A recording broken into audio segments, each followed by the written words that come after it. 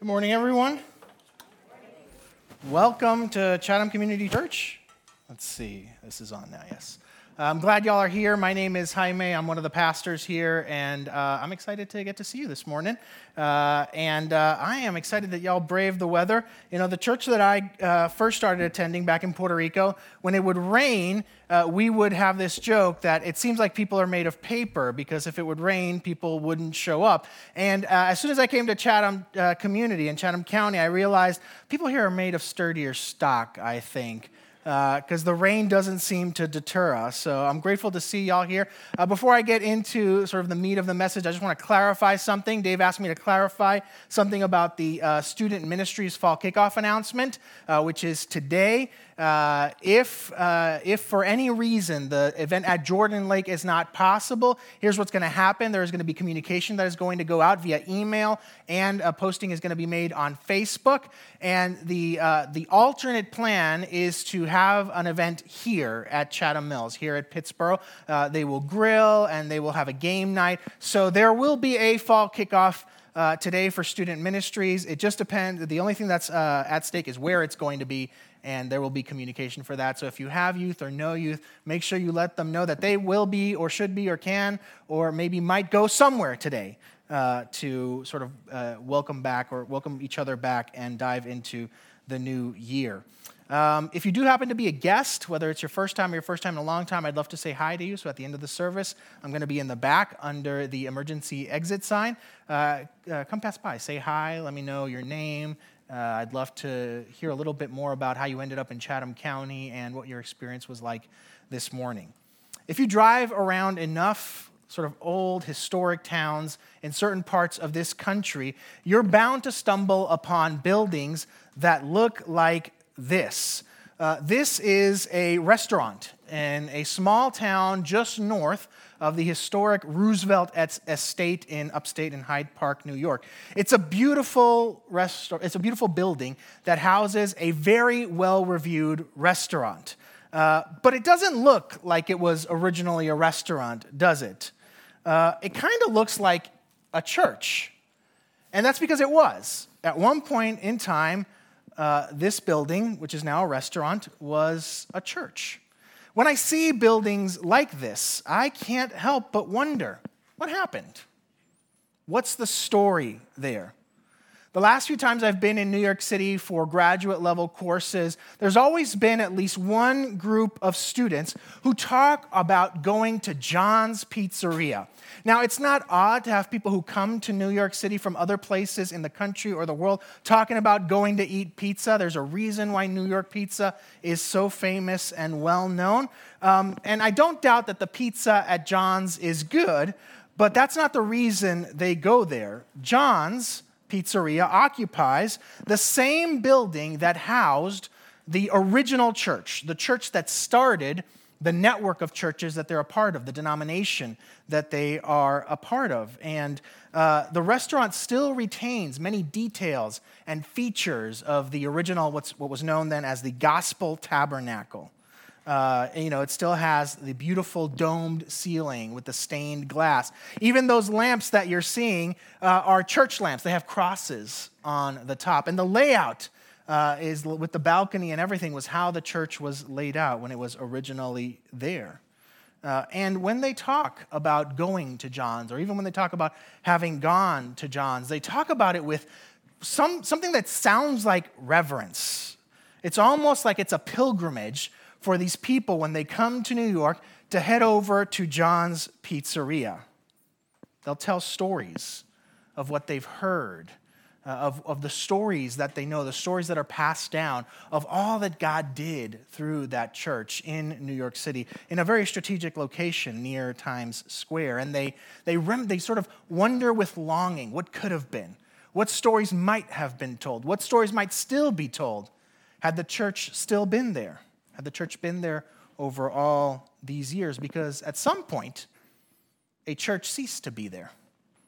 The church stopped occupying that space. It fell into disrepair until the wonderful people who owned John's came in and cleaned it up and left those amazing details there. So when they talk about going to visit John's, when they talk about the memories that are not theirs, they're the denomination's memories, but they share those memories. When they talk with longing about what could have been, when they have that look on their faces, it's almost like they've been to a cemetery. It's almost like they've gone somewhere to honor something or a life that once was that is no longer there. And I can't help but wonder, what happened? What's the story there? How did something that was so vibrant, so full of life, so effective, so full of the move of God die out? Die out. There was a time in the history of the people of God, as told in the Old Testament, where they were in a situation much like this. They had been vibrant, full of life, reaching people. It was a move of God. And yet they found themselves full no longer. The temple destroyed.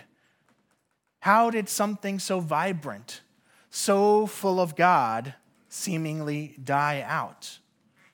Well, I think both for them and for churches like that one, when you dig into the story, what you tend to find out is that at some point or another, purpose was lost. They forgot what they had been established for. They forgot what it meant or what it took to be part of God's vibrant work. And that was true for the people of God in the Old Testament. But it doesn't fully die out. See, there's a turn in the story, a turn that we don't always see in churches that used to occupy historic buildings like the ones I've shown. In the story of the people of God in the Old Testament, just when it feels like they're about to die out, like they're about to disappear, God brings a promise. It's a promise we'll look at in just a bit. All sorts of communities, all sorts of organizations, all sorts of people have a purpose. Sometimes that purpose is stated, sometimes it's not stated, but it's known based on what the people do or how they carry themselves. A purpose is a why for your existence. It directs your actions. It guides how you carry yourself in the world that you're in. And so it may not surprise you to hear that the idea, the concept of church has a purpose. And in fact, Chatham Community Church here in Chatham County, in North Chatham and in Pittsboro, has a purpose. There are answers to questions like, why is there such a thing as a church to be part of? And why is Chatham Community Church here? And knowing that, knowing what the purpose of a church is, knowing what the purpose of this church is, might help you as you try to figure out, is this the community that God is inviting you to be part of? And being reminded of what our purpose is, the why of why we're here, the why we've been established here, might help us stay on the path that keeps us vibrant rather than put us on the path that leads to dying out. So if you have a Bible, we are going to look at that promise that we talked about. It's in the 17th chapter of the book of Ezekiel. Ezekiel is one of the prophetic books in the Old Testament. If you have a Bible, you can go ahead and look that up. We're going to be in the latter half of the Old Testament. And here's how you find Ezekiel. You start paging through. You get past Psalms. You get past Isaiah. You get past Jeremiah. If you get to Daniel, you went too far. And if you start seeing names you don't recognize, you've definitely gone too far. You start saying Jesus, you've certainly gone too far.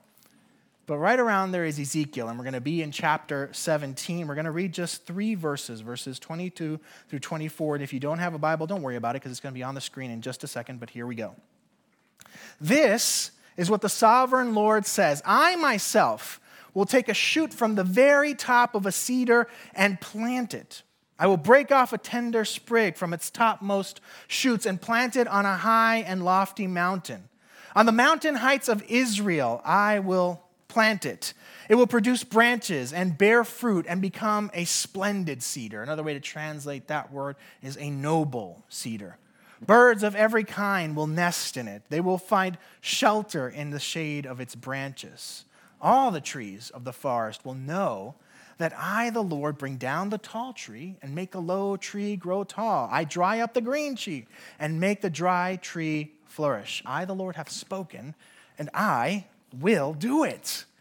This is a beautiful promise especially when you consider that it's brought to a people who are at one of their lowest points in their history. They are a people in exile. They have lost the land that had been given to them. They have lost their home. Their land has been conquered. It's been sacked. It's been pillaged. Their place of worship has been destroyed. Their connection to God feels severed. Let me share a quick overview of how we got to that point of a people in a position where they needed to hear this kind of promise. Last week, we actually saw one of the starting points of the journey. We looked at the promise that God had given to a man named Abram, who later becomes Abraham. He promises that he's going to make a great nation out of him, that they will be numerous, and that through him, through these people, through this family, through this nation, God is going to bless everyone.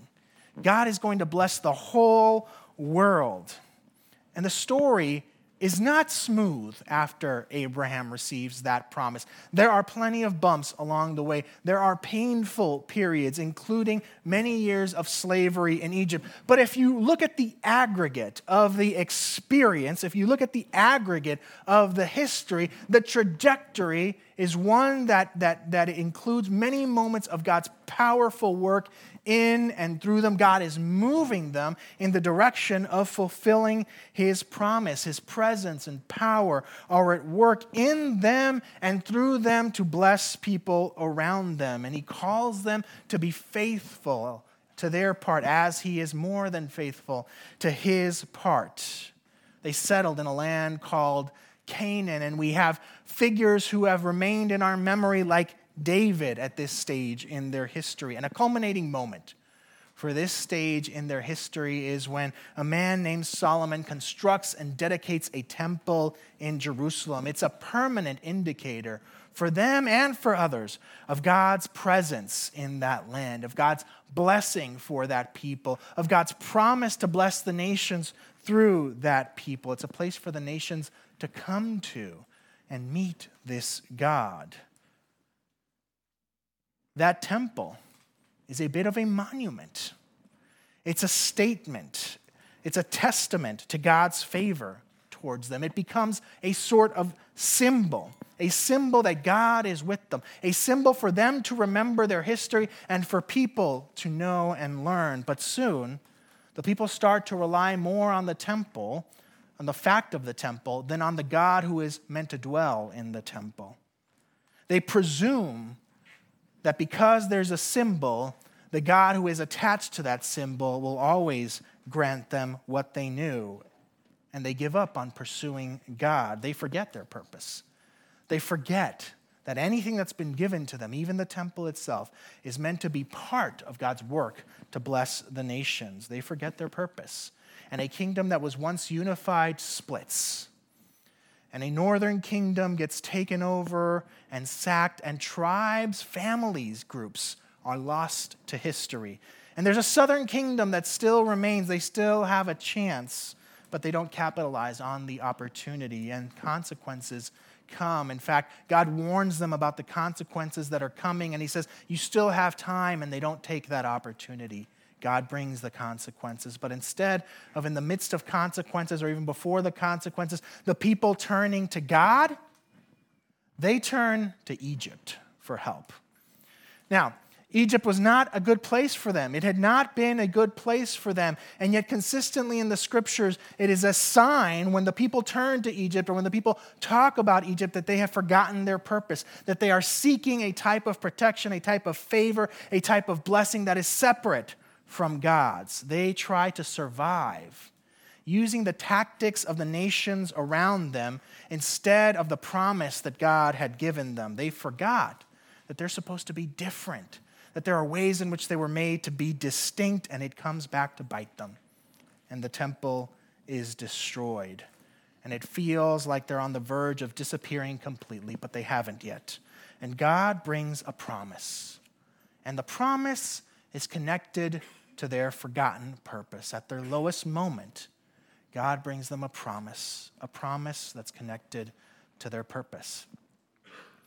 Oftentimes, when we are at our lowest, one of the temptations that we have or that we experience is the temptation to believe that we are too far gone, that we didn't turn to God soon enough. Maybe you're at one of those points right now where you wonder if it's too late. Let me tell you, if you still have breath to breathe, if you're in this place, there is still time.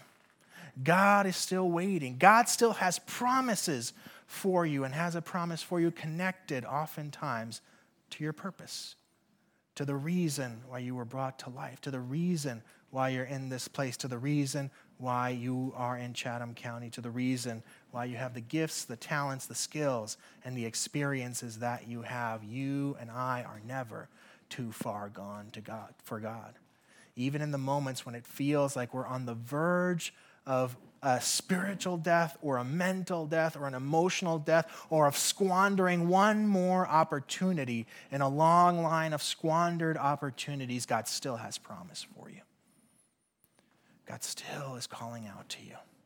God still has purpose for you. A few years ago, there was a paradigm being used to talk about the life cycle of churches and other sort of nonprofit Christian organizations, and it uses the images, or it's connected to the images I've been showing. These people talked about how at the start of churches or organizations, there's a lot of passion. People are excited about the fact that there is a new thing happening and people can get involved. There's always, at this time, a clarity of purpose. There is creativity as people figure out, how do we do things? How do we get things going? And there's growth. There is movement. There is trajectory. It's dynamic. And the word that they use for that stage is movement. You talk to anyone who was around here in the early days of Chatham Community Church, and this is how they talked about Chatham Community Church. In fact, they still come alive, and in fact, many of them still carry that excitement in the ways that they serve and worship and engage in Chatham County and in this church. There is excitement. But as the movement grows, what tends to happen is things get more established. Things get more established, routines come about, there is consistency, there is structure, there's some organization happening, and there is a desire to preserve the things, the traditions, the routines that got you here, the things that helped you get to where you are. It's a little less dynamic because you're trying to maintain what you've already built. And the word that the practitioners of this paradigm would use is they'd call this the museum or monument stage. And the challenge that the proponents of this paradigm would say about the museum or monument stage is that when churches focus too much on this stage, when they focus too much on maintaining, they end up not maintaining, they end up dying. They end up dying. They end up as a mausoleum. That's what they call the third stage. There may still be something there. There may still be good memories. Maybe there's still maybe a spirit of what it once was, but it's a husk. It's a husk. It's running on fumes, and it will eventually fade. Now, it's very clear that the mausoleum is not where we want to be. It's not where any church wants to be. And they'd argue that where we are mostly meant to be is in the movement stage. But I'd argue that there are costs to being only a movement. And that, in fact, there are benefits or opportunities to being a monument. There are roots that are established. There is stability and consistency. What if there were an image better than these that would capture the best of the movement and the best of the monument and museum? Well, I think it's right there in the passage we read. It's the noble cedar. It's a splendid cedar. A few years ago, this image captured the imagination of folks who were at Chatham Community Church at the time, so much so that even though I came here years after, people talked about it so much that it has captured my imagination as well. We are in Chatham County, we'd say, as a noble cedar, as a splendid or noble cedar. It takes the best of the movement and the best of the monument. It has permanence and it's dynamic at the same time. It's established and ever developing. It's here for the long haul, and yet it's alive. It has life to it. And here's what it means to be a noble cedar, according to the passage. And the noble cedar is something that God does. God is the primary agent, but we get to partner with him. Here's what it means to be a noble seeder. To be a noble seeder means that we put down roots in the places where God has established us. In the passage, the Lord takes a sprig. He takes a sprig and he plants it, and it becomes a noble cedar. And friends, you can't go from sprig to noble cedar without putting down roots. Without putting down roots that can sustain that type of growth, that type of structure, that type of development. You can't become a noble cedar without having deep roots. A few years ago, I had the opportunity to spend about a month in Madison, Wisconsin, taking care of a house for some friends. And there was some farming attached to that and some caring for chickens. It was a fantastic experience for me. And I met some people who were around, but I didn't get connected to anything. I didn't build lasting relationships. I didn't get involved in any organizations, nor really have much care for what was going on in the community of Madison around me, because I knew I wasn't there for the long haul. I knew that experience was passing. I knew I would be gone in just a little bit. There wasn't an expectation to put down roots. For me and for many of us here, our time in Chatham County, even though it may not be forever, is certainly not passing. Many of us have bought homes. We've started businesses. We've gotten involved in the PTA or in the HOA or in local organizations and the Boys and Girl Scouts. We've done so much more. We have put down roots. When we put down roots, what we do is we signal to the people around us, to the community around us, that we are here, that we care, that we are invested, that we are involved, that we are for the life of the community. Take a moment to consider how you have put down roots and how many roots you have put down here in Chatham County. How have you signaled that you are committed to this place for as long as God would have you here? Some of you got here and maybe this isn't the place you envisioned yourself in. And maybe you've been here long enough that now you're sort of just made your peace with the fact that this is going to be the place, but you've still not put down roots. You're sort of just floating around here, drifting, even as you stay.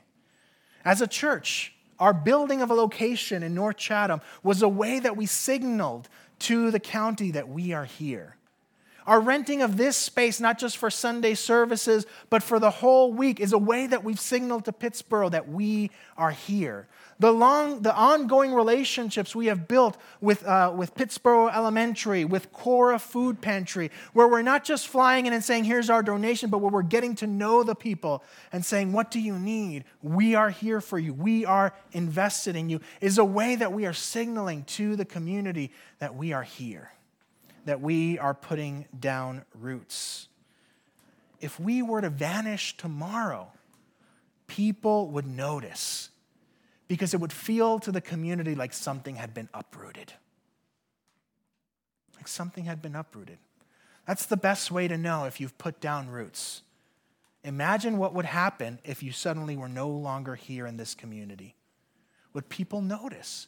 Would it feel like an important part of the community was no longer there, an important part of the neighborhood, an important part of the school, an important part of the classroom or workspace? Would it feel like something had been uprooted?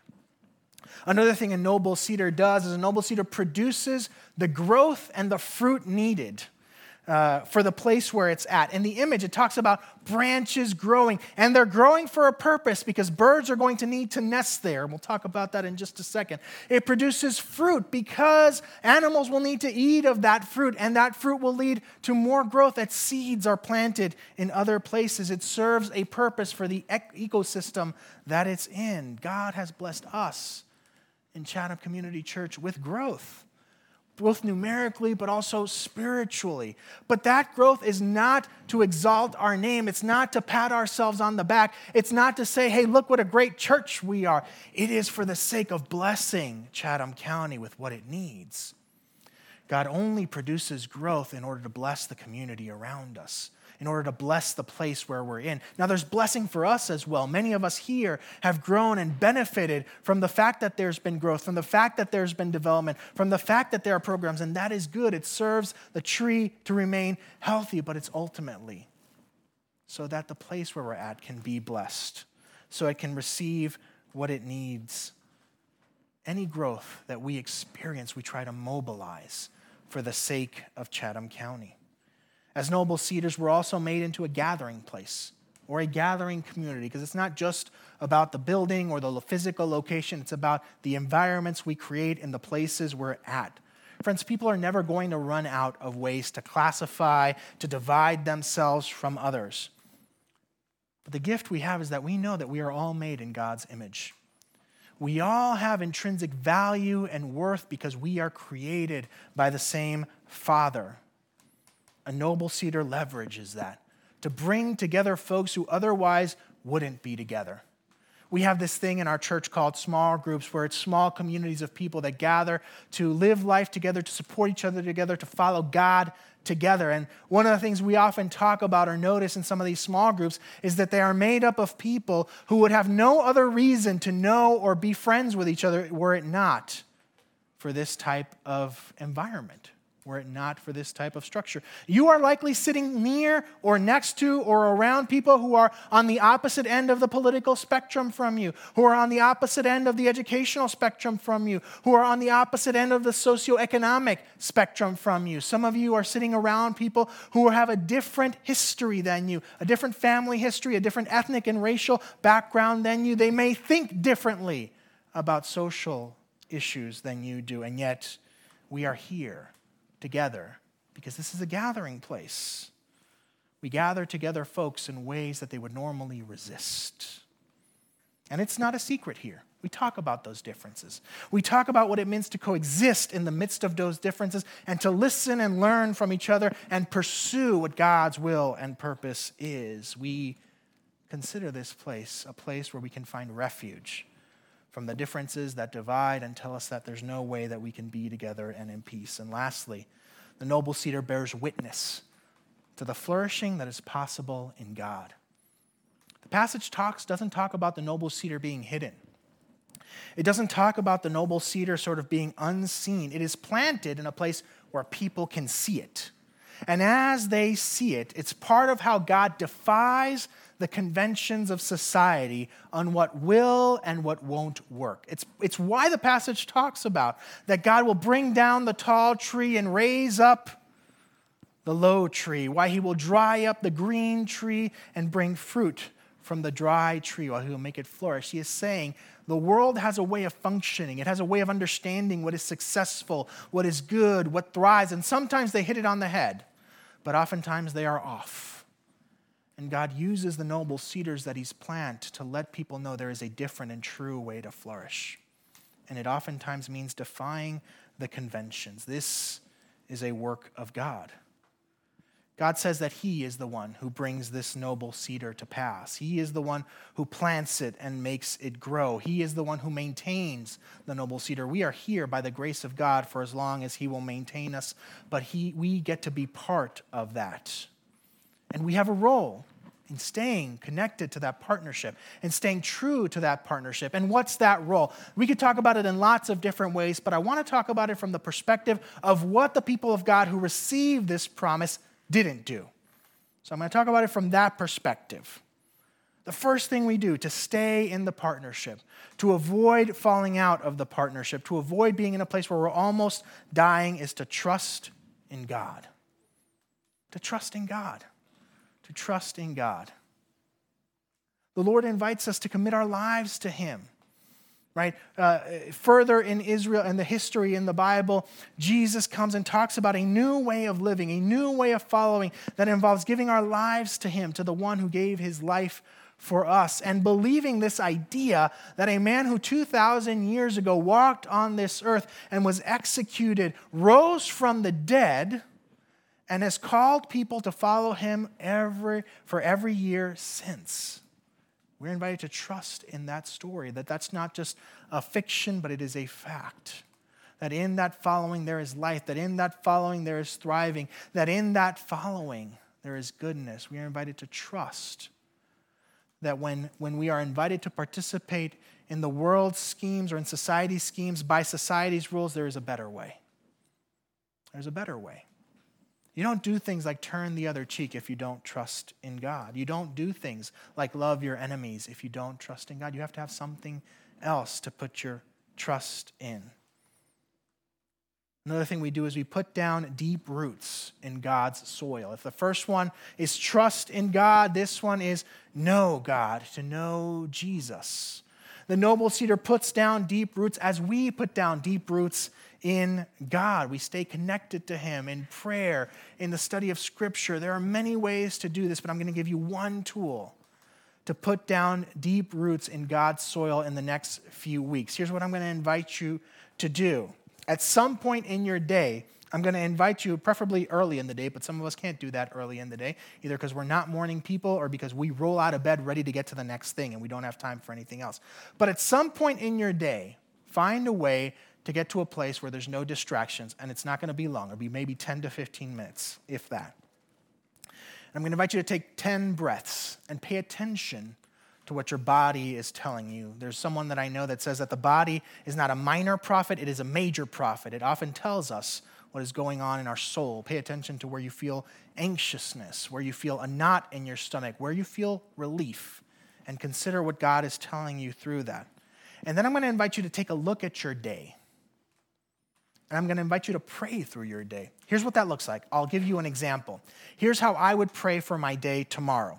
I would look at my agenda and I would say, God, I have a staff meeting at 9:30 in the morning. I want to be present. I want to be sharp. Would you help me see how you are inviting me to contribute positively to that meeting? I have lunch with someone to talk about discipleship. God, we need creativity and wisdom in that meeting. Would you help me speak when I need to speak and listen well to what this person who I'm meeting with brings to the table? I may talk to someone, have a phone call in the afternoon, and I might say, God, this call may happen. I don't know if it will, but if it does, help me be loving to them.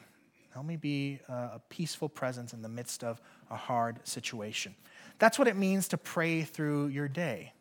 I know it's a simple practice, but for many of us, we don't do that. We don't think about our day, and this is the kind of thing that will help us start to put down deep roots in God as we take steps with Him.